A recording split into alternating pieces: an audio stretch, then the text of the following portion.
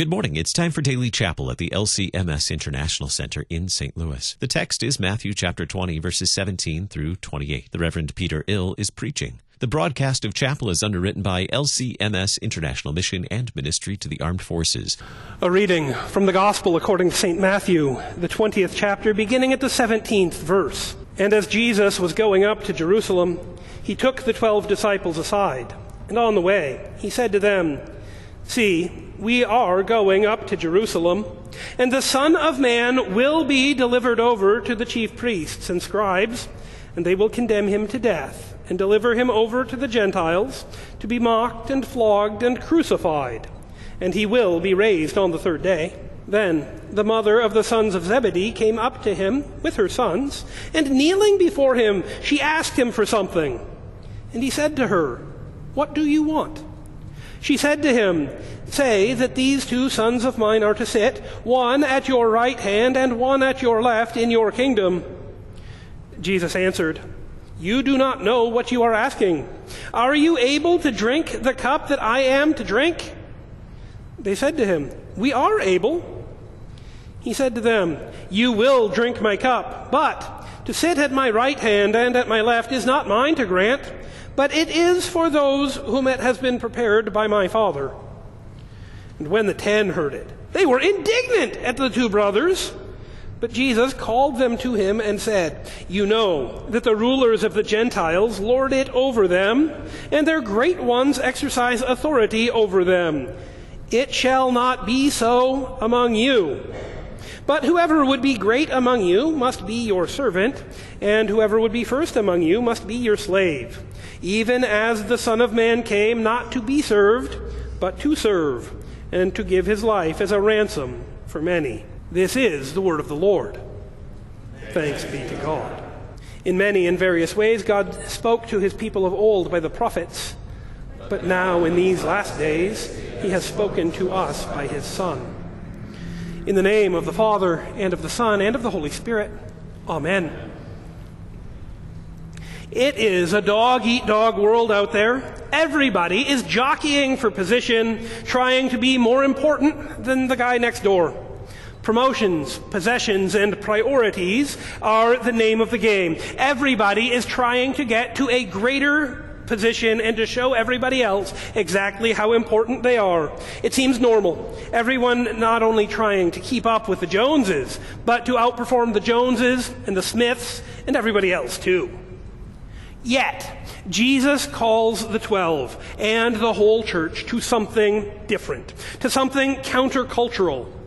You know that the rulers of the Gentiles lord it over them, and their great ones exercise authority over them. Do we ever? We know exactly what that's like. Those who lord over those who have lord over those who have not. People with platforms influence people to be more like them. Again and again, people lord influence and authority in the world all the time. You don't need me to give you examples because you can just open your eyes and you see it all around you in this world. But Jesus then continues, "It shall not be so among you, but whoever would be great among you must be your servant, and whoever would be first among you must be your slave. Even as the Son of Man came not to be served, but to serve, and to give his life as a ransom for many." You have heard these words many times, and yet you and I still need to keep hearing this admonition from Jesus. It shall not be so among you.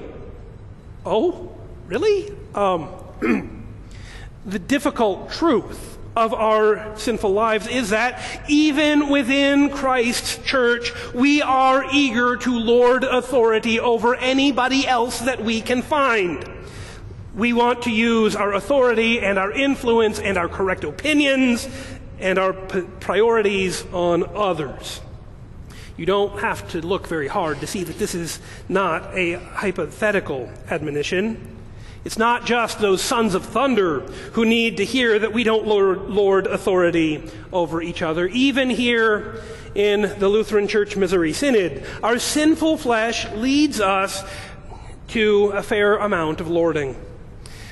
There's the way we talk about the little things. Which lectionary is better? Which translation of the Book of Concord do you appreciate more? If the Jell-O at the potluck has to be the correct liturgical color or not? Those are the easy examples, but they belie the larger issues. How do you speak to and about the people with whom you disagree? Does personal politics and your opinion and synod politics become a verbal sparring match or even a competition to be won? Maybe it's a full-blown contact sport. If so, are you trying to lord yourself over others? That's exactly how Jesus says it isn't to be among us, and yet I stand condemned, and you do too. Wherever and however you live as a Christian, your flesh leads you to want to lord over others. If you're like me, you try to couch it well, you hide it. There's, in our sinful flesh, this idea that we can get away with it if we just, cover it up pretty good. It's possible to try to hide the way that you lord authority over others behind research and scholarship, under good order, as friendly advice, and ways like that. Surely, you would like others to follow your example and to be more like you, especially because you have an assumption that you belong pretty close to Jesus. Think about James and John and their mother. They asked for great places in Jesus' kingdom at his right hand and at his left. The other disciples were indignant. Who did these guys think they were? You can understand the indignation. They asked for something that the other disciples just hadn't worked up the courage to ask yet. Did the other 10 think that they should have access to those spots at Jesus' right and left?